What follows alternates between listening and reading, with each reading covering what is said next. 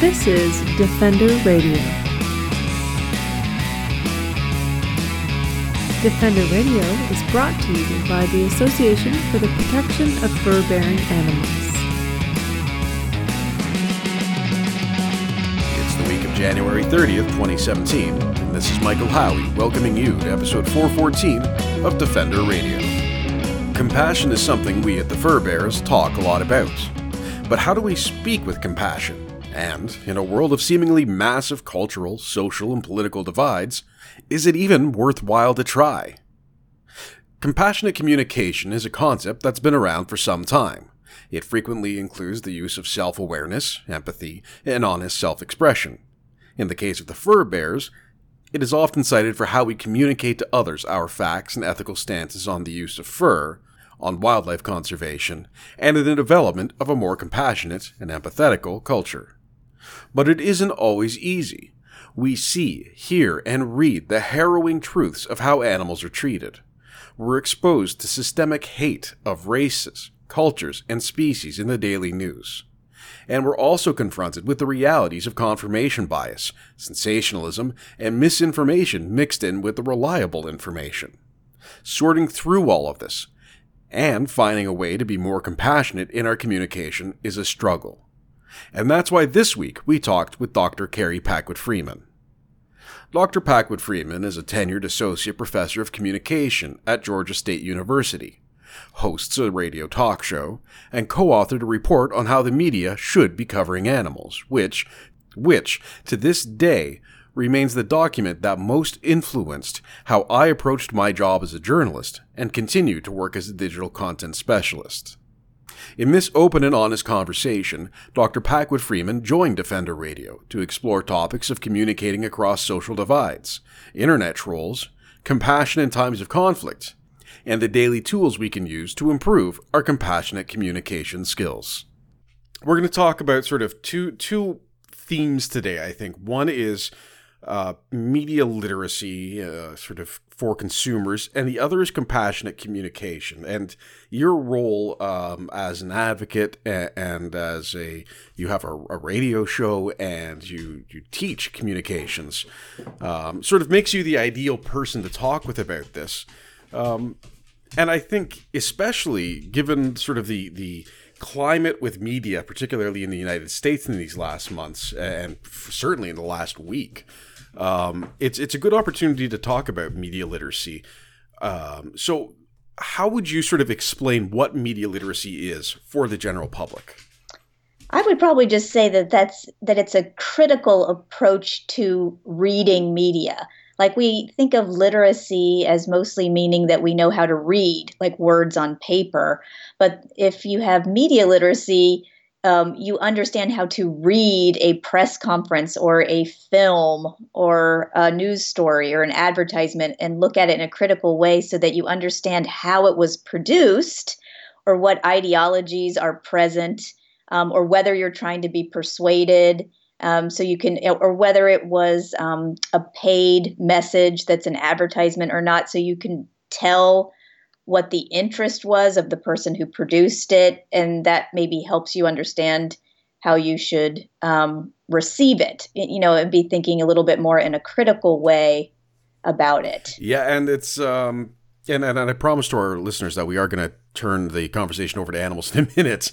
But one of the things too that's come up, and it's sort of an interesting, I don't know what the actual term for the diagram is. You've probably seen it circulating where it shows the bias as well as reliability of various news organizations that's been circulating on social media. I have not seen that yet. Oh, okay. It's really interesting. So I'll look it up. Yeah, the center line is unbiased or least bias. And then the top, so it's horizontal, with lines sort of escalating to each side, and then there's three levels vertically in the middle. The top one is in-depth news analysis, and that's where you get, and I'll try and remember some of the ones, but I think Wall Street Journal was listed on that circle, and some of those sort of new news magazines, as well as, the Atlantic, Atlantean and all of those. And then the second one is, the second bubble down is your routers, Associated Press, wire services that, while they do provide good news, their focus is more sort of that in and out. And then the bottom is your community newspaper, local news stations, CNN, places where it's very quick snippets of news, but relatively unbiased. And then it escalates out on either side. On the left, it leans into the more liberal organizations, and on the right, the more conservative. And the extremes are going to be pretty obvious. Huffington Post, MSNBC as you go to the left, Breitbart, Fox News as you go to the right. And what I find interesting is on social media, we're talking, and on news websites, we're talking a lot more about that kind of bias. But what I find we don't necessarily talk about as much is the confirmation bias. So that's us looking at this issue. Sorry, that was a dog knocking something over in another room. We're looking at the issue of bias, but not necessarily how we are willing to accept that we are the source of a bias. So again, it's that confirmation bias of we're more ready to accept information that is in line with our beliefs, regardless of what information is being presented. Right. So with that in mind, how do we, and to me, it's maybe one of the most important parts, is how do we address that without turning it into a wild conspiracy theory? And that's kind of what I see a lot of the conversations very quickly devolve down into, is when you talk with someone who sources, Breitbart for all of their news, and you say, look, like, it's going to be slanted that way, and that's why you agree with it, because that's your political view, or, vice versa, Huffington Post. How do we sort of communicate to people what confirmation bias is and how to try and prevent it from too heavily influencing how they digest information and media? Right. I mean, there's so much, they call the media now, especially with social media, an echo chamber, or like that it mirrors back our own beliefs to us. And that makes us feel more comfortable psychologically. And it's just easier to deal with. So there's no matter what your political beliefs are, you might, like you said, kind of gravitate towards that for some psychological comfort. But I guess the biggest thing could be an awareness that you too are biased, and, recognizing that maybe you need to tune into multiple sources. I mean, because sometimes, like just the other day, I was looking at MSNBC and CNN and Fox News, and I was kind of circulating back and forth between them after a press conference with Donald Trump, and just kind of noticing what they were focusing on, and that was different. And that was educational for me, to see that rather than just watching CNN or MSNBC, because I don't really spend as much time watching Fox News.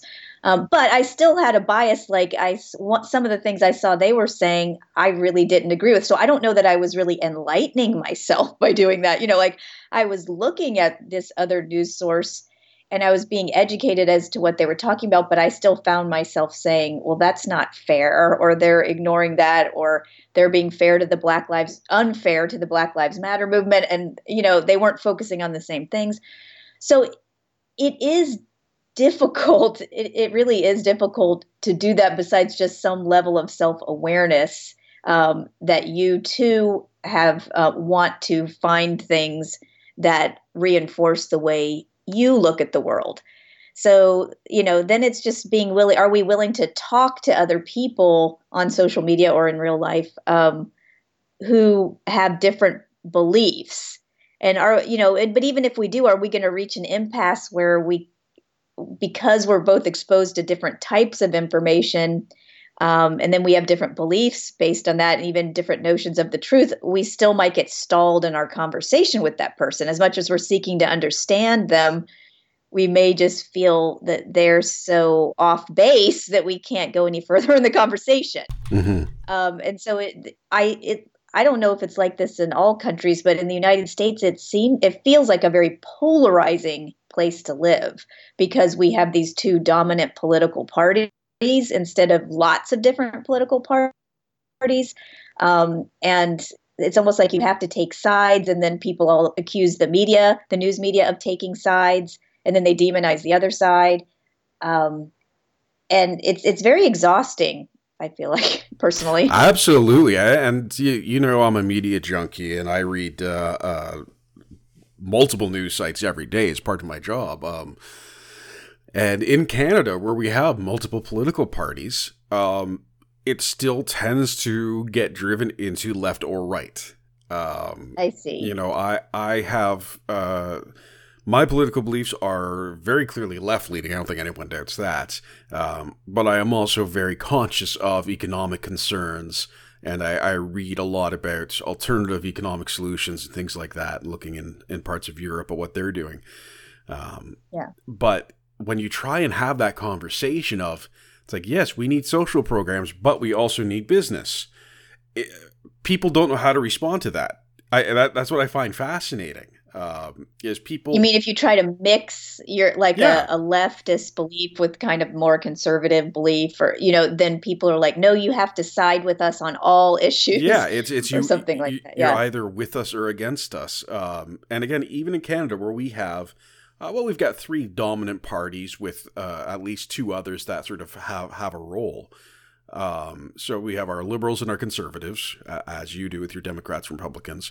We also then have the NDP, which is more steeped in social values. And that's sort of the third party, which came very close to being the second party a couple of years ago. And then we've got the Green Party, which is, while socially responsible, does have a lot of very interesting and progressive fiscal views, and the Bloc de Québécois, which represents a lot of people in Quebec, which, as you may know, is a very culturally separate part of Canada in many ways.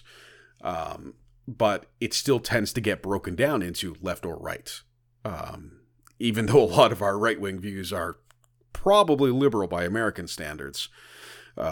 So it is very interesting how we try and force people into these labels or these worldviews that we can then argue against. And we don't acknowledge that there is this swamp of grayness between all of these different ideologies.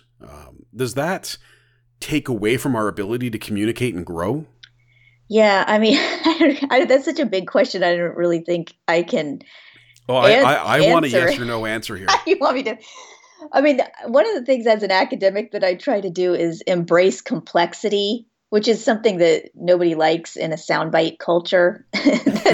But just the idea that sometimes the more I know, the less I know, and that it's humbling to be like that, because you understand that things are complicated, and that, and there's always it's interesting also to examine your own ethical philosophies that drive your ideologies. And I tried to do this when I was writing my dissertation and my book, Framing Farming. I had the time to really analyze animal rights in particular and environmental ethics, and realize it's, as much as I'm beholden to it and I believe in it, that it does have some flaws to it, that it's not perfect. But that doesn't mean that then the side that might favor animal exploitation or use of natural resources doesn't have some, good points as well, but I also don't have to go for it 100%. But I think it's useful to acknowledge where your own philosophies have some weaknesses, or where they might break down and have some contradictions and tensions you can't quite reconcile. And even at the other side, even like in something like conservatives being considered anti-gay, and a lot of times it is associated like that, it may help a little to even just think, well, maybe they're trying to come at things from the right place or the right heart, and saying they want the family unit to be protected, they want to protect children, but they see the family unit in a different way than I do, the ideal family unit. And so even though you may not, again, agree with it, and you don't want them pushing laws that discriminate against LGBTQ people, it may help to think that it's not necessarily generated by hate necessarily. Maybe it is for some people, but it's a different view of what an ideal world would be, or what creates the best society or something. So at least you can have some kind of empathy. And I mean, some of the things they'll say too, in terms of being more persuasive, is is that if you are making an argument for something, you can admit where the other side of the person you were debating has some good points. Like, don't act like every single thing they say has no merit at all and everything you say makes total sense. Recognize where you do have some overlap and at least, concede a little bit if you think it's authentic to do so. And it helps. That helps a little. But I still think you should stand up for what you believe in at the same time and be authentic in the way that you speak about your values. I'm not somebody who likes to kind of water down the things I want to say just to make them appealing to the mainstream, because then I think we're never going to push for more radical change that I think we need if I'm always trying to not sound so different or radical, So that's why I do advocate for some what I call ideological authenticity, but I feel that can be communicated in a compassionate way, and in a way that where you're still trying to kind of find common values without belittling or watering down or avoiding your actual agenda. I think you should be upfront if you're an activist or, what your agenda is and what your values are and what the vision of the kind of world you want is. And then no one really can accuse you of hiding something, hiding your real quote unquote agenda. I don't think an agenda is a bad thing to have, but the word agenda has, become negative. Oh, it certainly has. I'm just thinking of all of the memes I've seen about the word agenda. It is, again, it's one of those tools being used to try and divide, I think, to say you have an agenda. So of course I do. Everybody, I think, has an agenda. Yeah, so go ahead and admit what it is. Now, and that actually came up, a good example of that. I was at I was being interviewed by a legislative committee on the fur trade. And they said, well, you want to end all trapping, and that's why you're trying to do this. I said, yes, I do, but I also want to end world hunger, and I'll still donate to the food bank. Like, because my ultimate goal is down the road does not mean that these steps to get there are unreasonable. But I like that you admitted that, like because that happens a lot with animal rights and animal protection. They're saying, well, they don't want just meatless Monday. They don't want you to eat animals at all, or they don't want you to just get rid of fur trim. They don't want you to ever kill a fur-bearing animal. So if that is what you believe and your group believes, you should say, yes, that is what we want, because it would be the most compassionate and fair thing to do for the other animals. So yeah, ultimately, but I'm taking things in steps. So you're being honest about the goals or values of your organization or yourself. Well, and this is something, and we're kind of diving into the compassionate communication side of this, and I feel like this is going to be something of a fluid conversation. But talking about empathy, and this is, from the definition of nonviolent communication or compassionate communication dating back, 40 years now, 50 years. And how you explain it, there's a lot of talk about finding empathy. And that's what you were just saying, is even just trying to identify with the person you oppose, that they may have things you agree with. One of the things I find when I talk about compassion, because I strongly believe in compassionate communication as the way forward for animal welfare, animal rights, and a more humane world. But one of the things I'll say is, even when we oppose someone, we have to have compassion for them. And someone says, I could never feel empathy for someone who enjoys killing an animal. I have a lot of trouble. Well, there's two parts of this. One, I have a lot of trouble responding to that, because it's a fair point. Is if we so firmly believe that violence against non-human animals cannot be excused, then how can we have empathy for someone to whom that is a very important part of life? And this, like they're intentionally killing animals is not an accident. Yes, so these are people who enjoy going out and trapping animals or killing animals for whatever reason they may have. And then the other part of that, and it's sort of a secondary follow-up, is trying to communicate, again, from my perspective, the concept of, if you want to be compassionate towards all life, that includes the people who want to do harm. And in that, I mean, when we see people say, if you hurt an animal, I'll kill you. And I see a very clear contradiction in that statement. But trying to express why I find it problematic is also something I struggle with.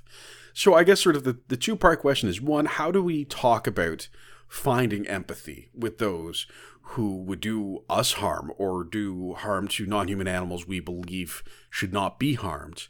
And then on that secondary part, how do we express that empathy has to always exist to a degree, even in the face of violence or hate? Are you thinking, Michael, of the way we communicate to our fellow activists in our animal protection groups? Like, how do we talk to them when they're responding to us like, but I'm so angry, at these people for what they're doing? Yes. And also, how do I communicate with them? How do I communicate with them as a communications person? But also then, how do we communicate that outward?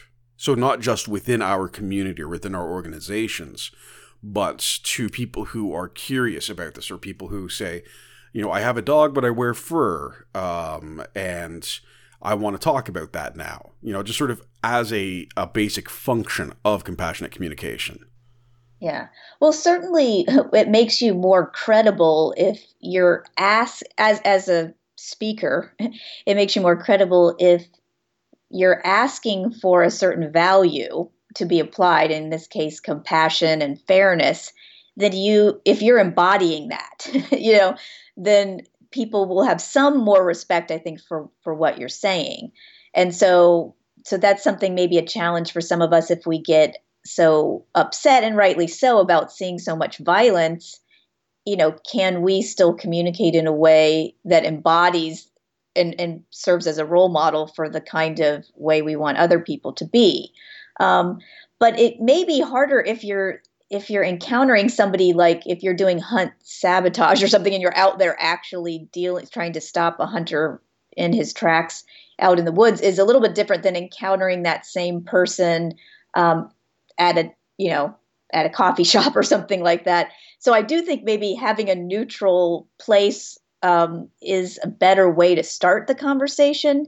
Because sometimes it can be even hard, because I work a lot on farmed animal issues, like to discuss whether or not you should eat animals while somebody is sitting next to you at dinner eating a burger is not the best place to have that conversation, because naturally they're going to be a little bit more on guard in that instance, and it makes everything you're saying more of an accusation. So sometimes I'll steer away based on the situation itself. Like, this isn't the best time to have this conversation. I have to say that sometimes I avoid conflict. So I'm not bragging about this, but like, if I really think someone is asking me about my veganism just because they want to kind of make fun of me, or I don't know, they're not authentically interested in change themselves, then I don't really want to invest much time in just a conflict-laden conversation. And maybe that's the more stereotypically feminine side of me, that I'm not an activist because I want to engage in debate and win. Like, I don't enjoy the tension part of activism. I just want to say to people, hey, wouldn't this be better? Did you know these terrible things were going on? Don't you, care about these kinds of things?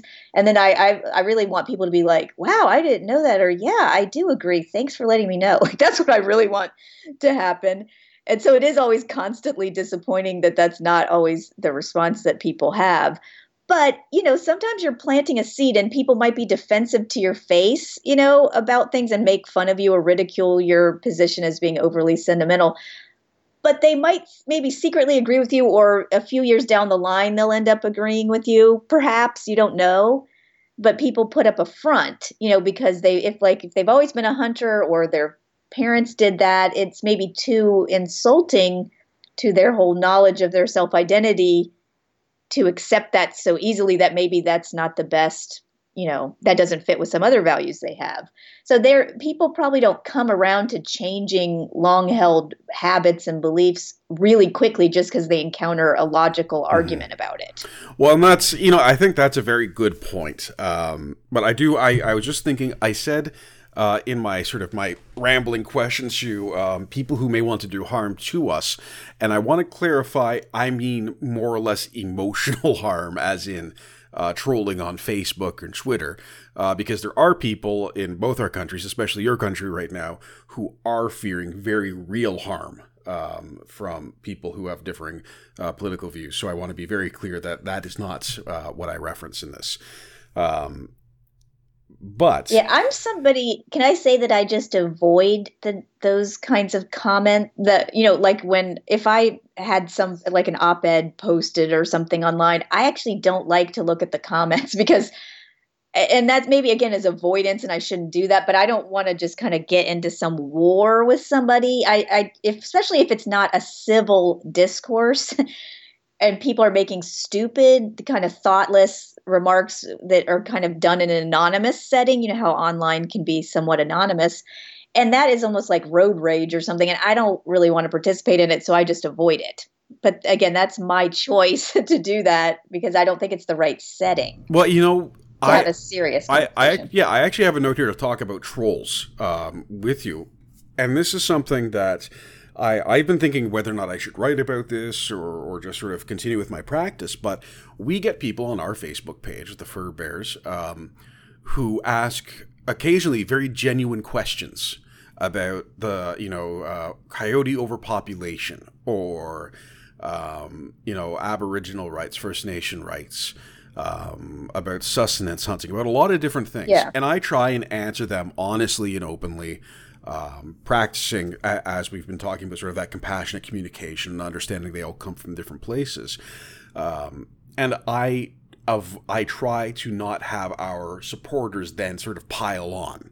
Because if someone's asking a very genuine question, I want to give them a very genuine like answer. they're seeking to understand, like they're trying to understand. Absolutely.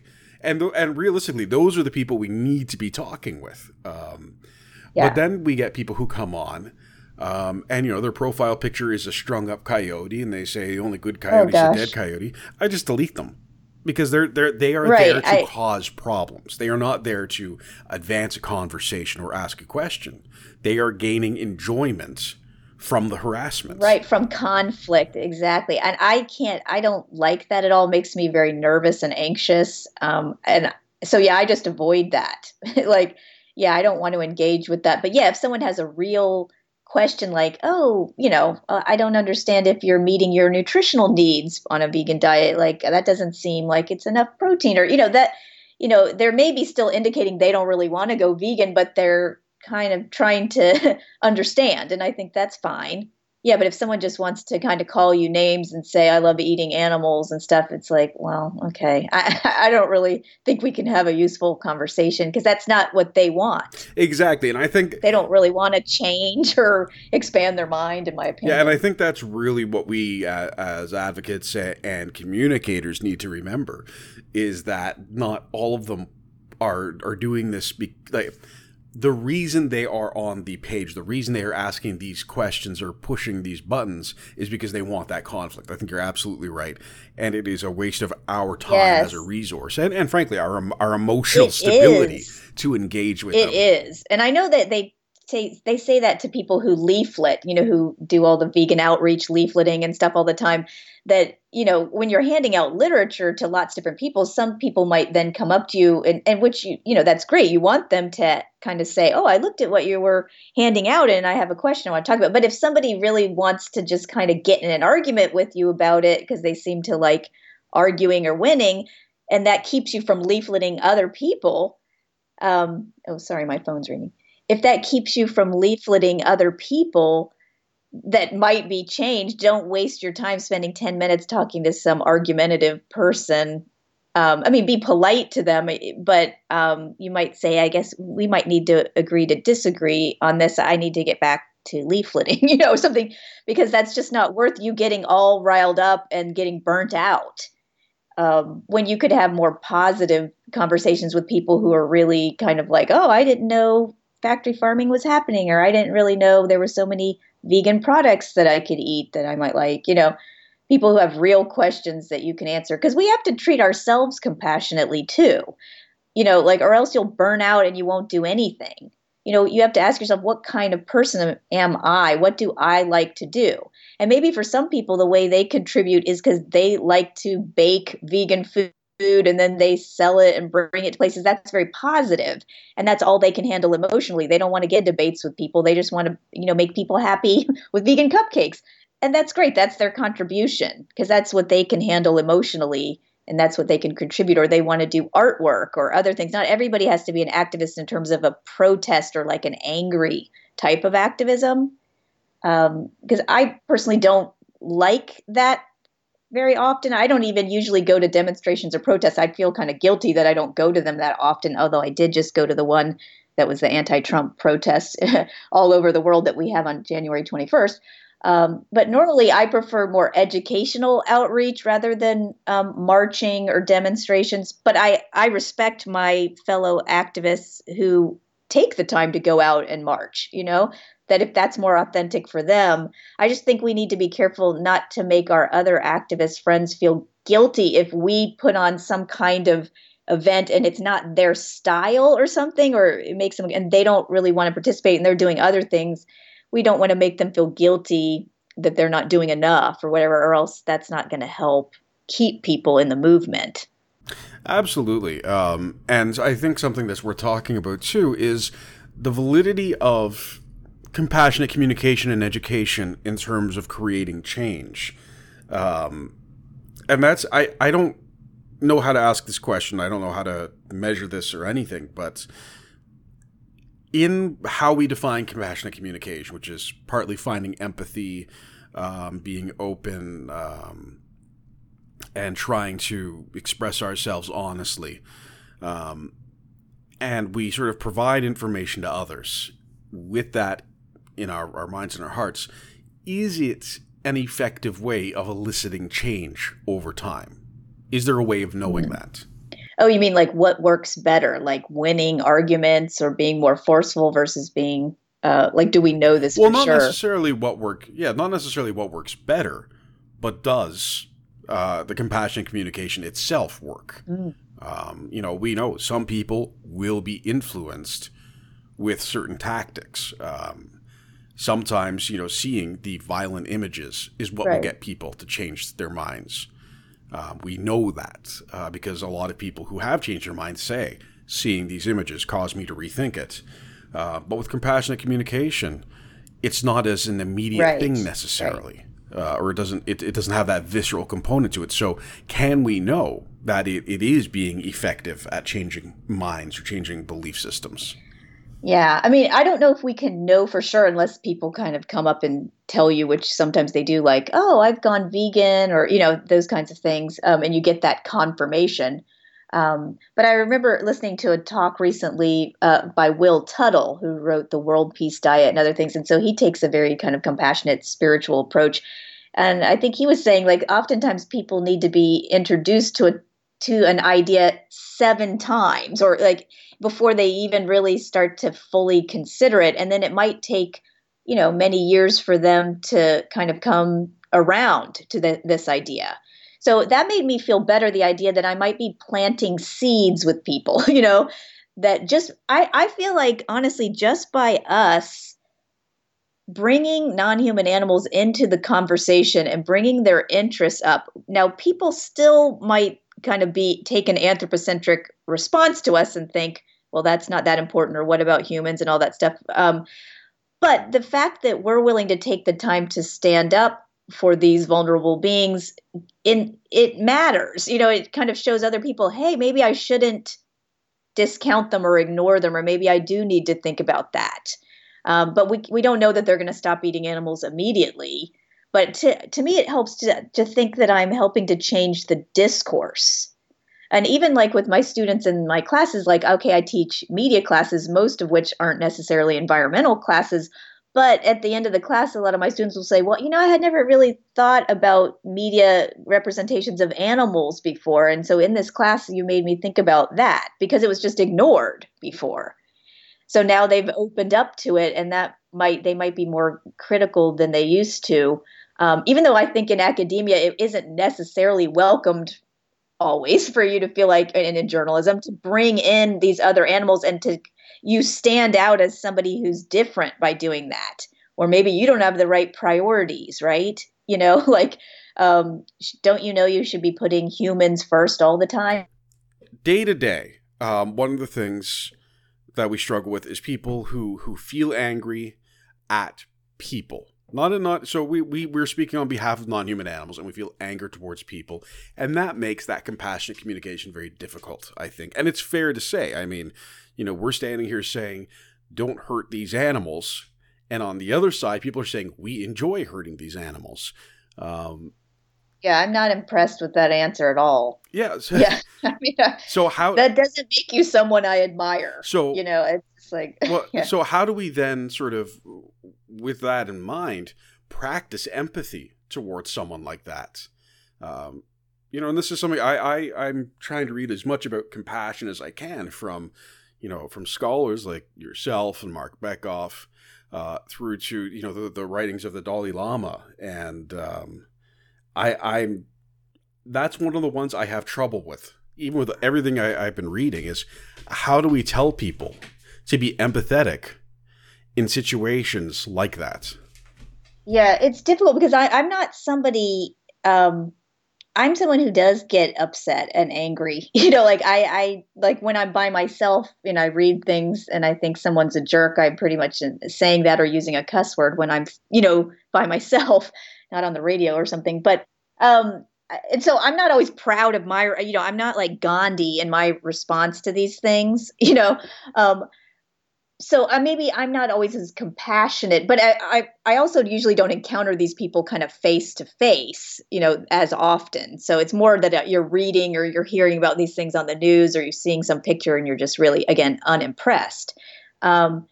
So it is difficult. It is difficult to do because in some ways, anger does drive motivation towards activism.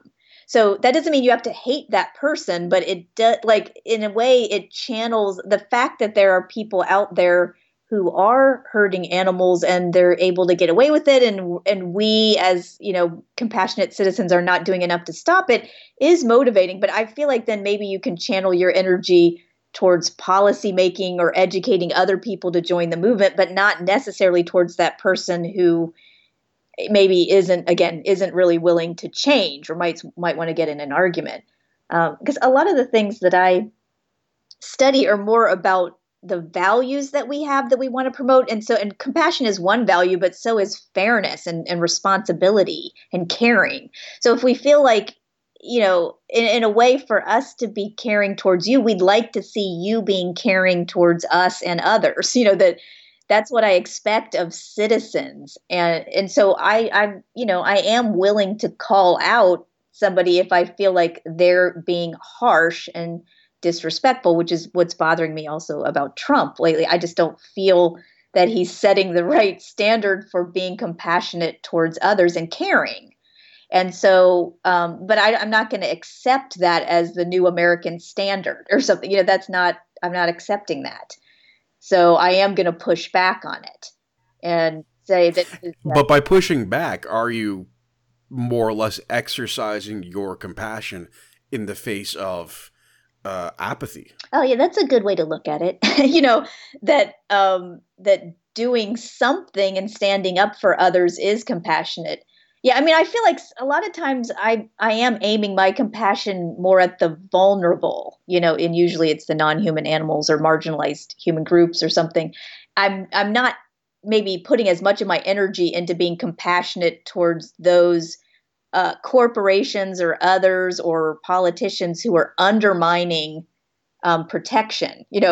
That's not exactly where I'm putting my compassion, but I'm also not lashing out irresponsibly at them or causing any violence to them either. So, but because I do think, standing up for those and speaking out for those who can't and who need protection is maybe the most important thing. But doing so in a way that people can respect you and your cause, because that's the thing. You always represent your movement and your cause. And if you look like somebody that somebody wouldn't even really want to talk to or can't trust, or you're totally irrational or something like that, it doesn't really speak well for the whole cause. Like I have been told like, oh wow, you make animal rights make so much sense. Like that I never like that it's not that radical, the concept of it, if you talk about it in kind of a logical way, using ethics and values and so in that way, it's kind of, if we want to take it back to the beginning of our conversation where we were talking about bias, like what everybody wants is for their bias or their ideology to be that center point of that diagram you were telling us. Like, that's what you want. Like, you don't want to be the one that's seen as too liberal or too radical. Like, what everybody wants in this ideological struggle is for your version of what's right to be common sense. Yeah, no, I think that's a very good way of putting it, is that no one wants to be on the far side of a spectrum. Everyone wants to be the center and say, look how reasonable I am. If you have the most power there, that's where yours is the most powerful because it's the most sensible. And then everything it otherwise kind of seems outside of these, symbolic legitimacy boundaries, like it becomes illegitimate or something. So that's why people are always constantly trying to make their views seem popular, because if they're popular, then they're kind of centrist, and if they're centrist, then they have more power behind them, or it's more democratic, or it's, because we are, as humans, are pack animals and we don't want to be isolated. So part of the reason we seek that confirmation bias is because we want to make sure that we're not an outsider in our beliefs. And so, but it may be disingenuous how some groups are kind of presenting themselves and their beliefs as common sense and popular. Well, and I want to acknowledge, I don't think this is necessarily the time or the space to get into it, but in a lot of this talking about compassionate communication and just plain communication and activism, understanding the role of privilege and intersectionality, I think, is very important. Yeah. And that's an entirely different conversation that I highly encourage people to read about. We simply, I think, are not equipped today to talk about it necessarily. I'm not equipped today. I'm still learning a lot about it. But how that then influences how we see the world. And I think probably the most obvious... I'm thinking of ways to sort of that very clearly demonstrate it. And the one that pops into my mind is from the video game and comic book world, where, the bulk of the audience, white males, are complaining that, for example, the new Iron Man character is going to be a black female.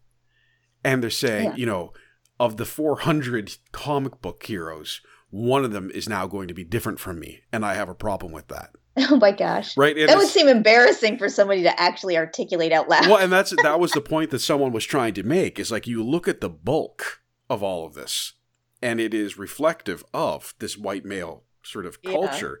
And then that one thing changes that is no longer in line with what they expect as white males. And I am a white male, but all of a sudden it's outrageous. And to me, that was a very illuminating example, because it's something I'm familiar with. So I can very much see the ridiculousness of it when it gets articulated in that manner. Yeah. But I think that's important. Again, and something you brought up is recognizing that people's experiences are different. And this is something, again, I try and explain frequently on social media, which is not always the best place to do it, but that everyone is sort of on their own place, on a path towards what could be more compassion. And we have to remember that, there are communities. And when I was, in rural Nova Scotia, and I've been in rural Ontario, you meet people whose grandfather hunted, whose father hunted, whose earliest memories of spending time with the primary role models in their life was around hunting. It is very much imbued in them that trapping rabbit for stew is normal. Right. And after 30 years, 40 years, for someone to come along and say, no, you're morally wrong, they're simply not going to just accept that, because they're like such a large Yeah, or part it's of their life insulting experience. to their whole family identity. Yeah. Exactly. So it's that trying to recognize that. And again, I think there's some people who, as we've discussed, enjoy the conflict, who want to be problem makers, who we aren't going to convince, and to whom it eventually becomes, detrimental to our ability to communicate with the masses as a whole.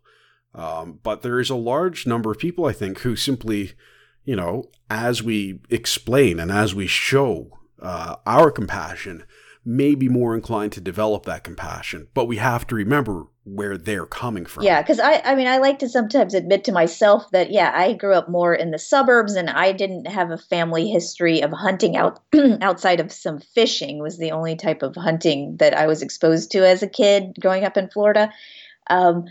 But so it's easy for me then or relatively easy for me to avoid eating animals because it's not that threatening to all my other relatives or our whole history, or the fact that I talk out about hunting. I don't really have a lot of relatives who do that. So it becomes easier for me. I'm in a position where it's not as threatening to my identity and social circle.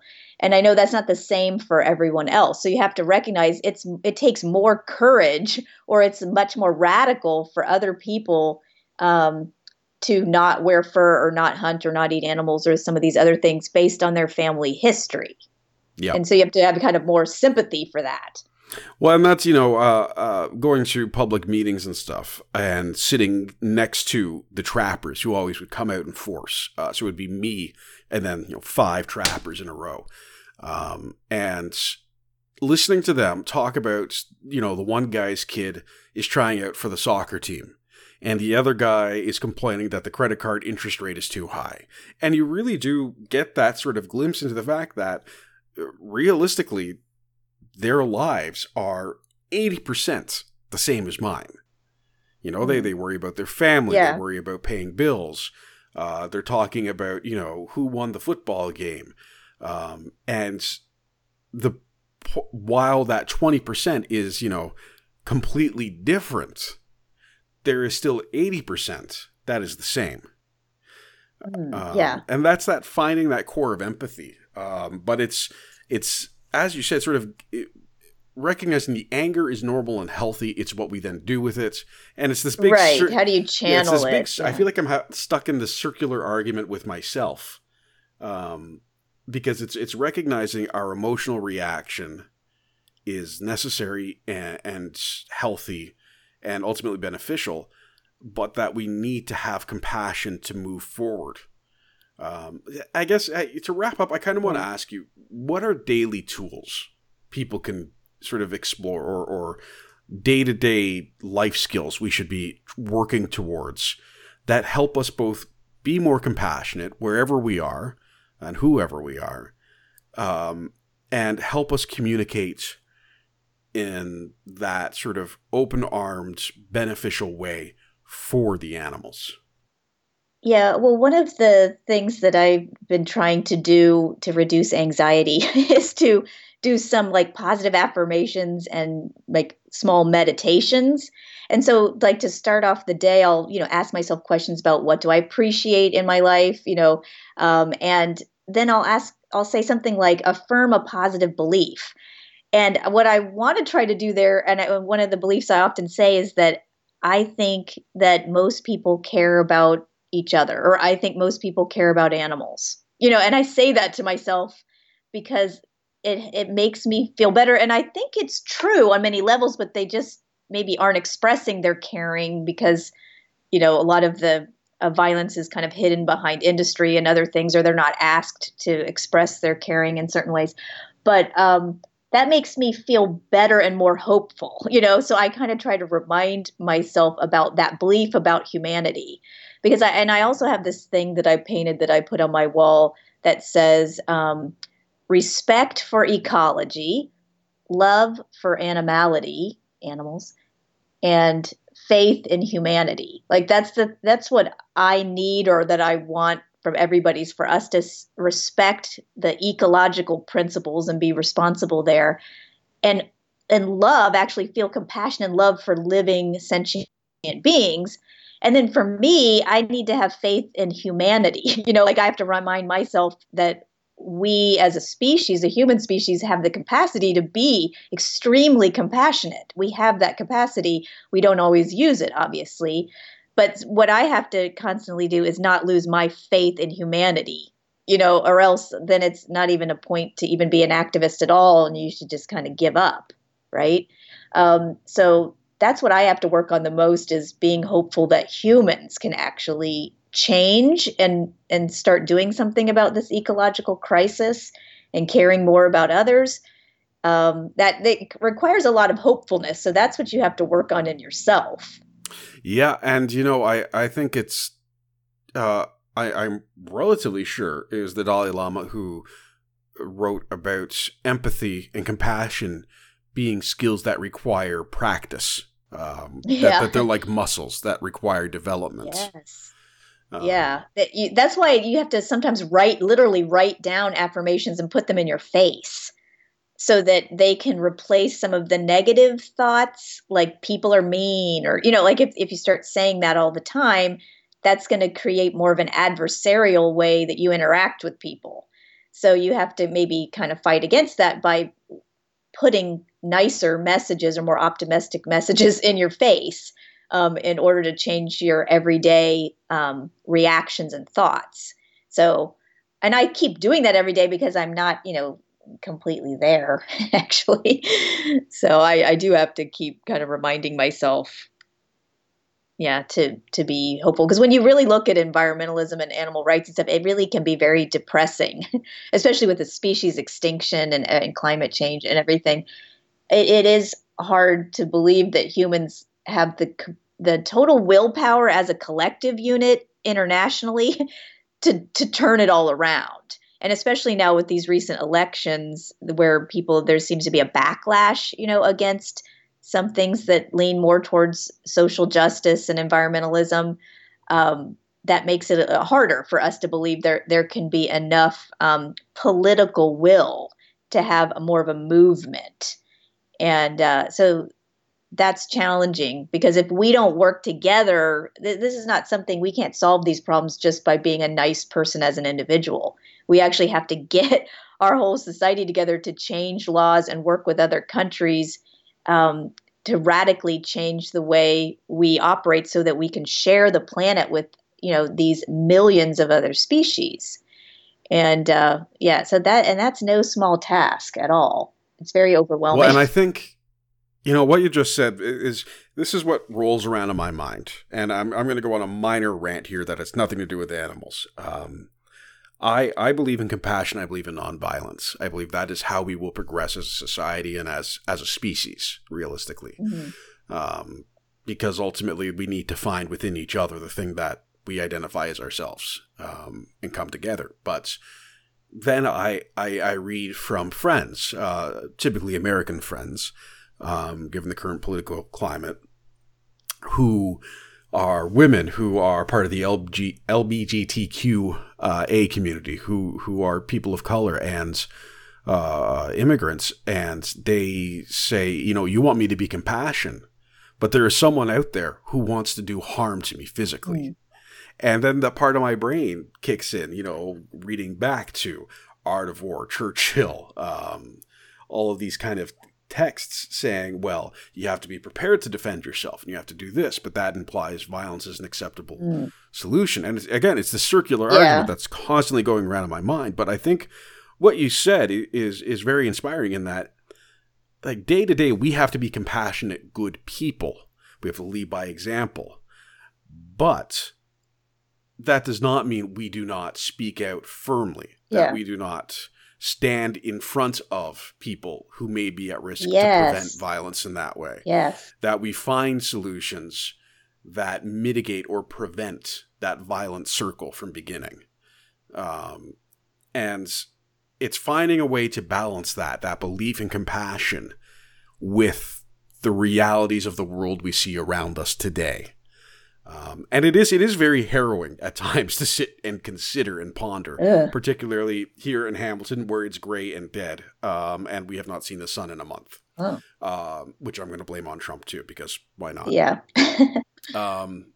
But, and I think that it starts with these conversations, whether it's, over Skype on a podcast or around the dinner table or over a pint, of how am I going to make the world a little bit better today? Yeah. Or like, how can I use whatever advantages I have to help protect someone else who needs protecting, humans and non-humans? I think that's the best use of our time, really, is kind of taking care of others. And so that requires courage. And that act is compassionate, but it might be seen sometimes as a little aggressive because you're pushing on something. But yeah, it certainly doesn't have to be violent. And in the nonviolence class that I took in college related to sociology, they were always just saying that you use the least force possible to achieve whatever you're trying to achieve. Meaning there might be sometimes where if someone is physically trying to beat you up, you have to kind of protect yourself, but you're not starting the fight, and you're not hurting them any more than you need to get out of the way. So I always, think about that, like just using the least force possible. And sometimes that even is true with the campaigns that we put together. Like you don't start a campaign against, let's say, a company's doing something to animals you don't like. You don't immediately boycott them, or like you start by going and trying to talk to them, like, let's see if we can get you to change. And like, but then it's only like you kind of amplify your campaigns in terms of the maybe aggressiveness or the fact that it becomes more of an altercation, an adversarial relationship if they just don't cooperate, but you've given them opportunities. I mean, you've tried to express things. So you kind of only escalate to the point that it's necessary, but then still it doesn't need to be violent. But you try to avoid conflict as much as possible in the beginning, give people a chance. Mm-hmm. And that's, again, part of the compassion. But yeah, I feel that we may have strayed a bit in our 20-minute interview here, Professor Packwood-Freeman. Yeah. But I think this is, again, the kind of conversations we need to be having and finding a way to talk openly and honestly. And one thing I'm curious about is your thoughts on temporarily walking away. This is something that I have heard about from many people. My wife, who is an outreach worker and works with people with addictions and mental health disorders. I've heard from various other people in that kind of field that at a point you need to be able to walk away and take care of yourself. Yeah. And I wonder, is that maybe sort of one of the last pieces in this conversation about compassionate communication, and in looking inwards at ourselves to see bias, and how we're perceiving things around us, that we need to sort of sometimes say, I'm taking the weekend away from this issue. Oh, definitely. As hard as it may be to admit, is that something that we need to do as part of our ongoing regimen? Absolutely, for your sanity, for your own sanity, because you're not going to do the movement any good if you burn yourself out in 5 years. And I'm someone who's been working on animal rights issues now since the early 90s. So it has been a long time, and I've been vegan for 20 years. And part of doing that is I watch a lot of comedy. Like that, honestly, that is an escape for me. I give myself leisure time. I get plenty of sleep. I love sleeping. I take baths, I eat chocolate. Like I do things to pamper myself and enjoy myself. Again, I try to avoid conflict as much as possible while I advocate for positive things.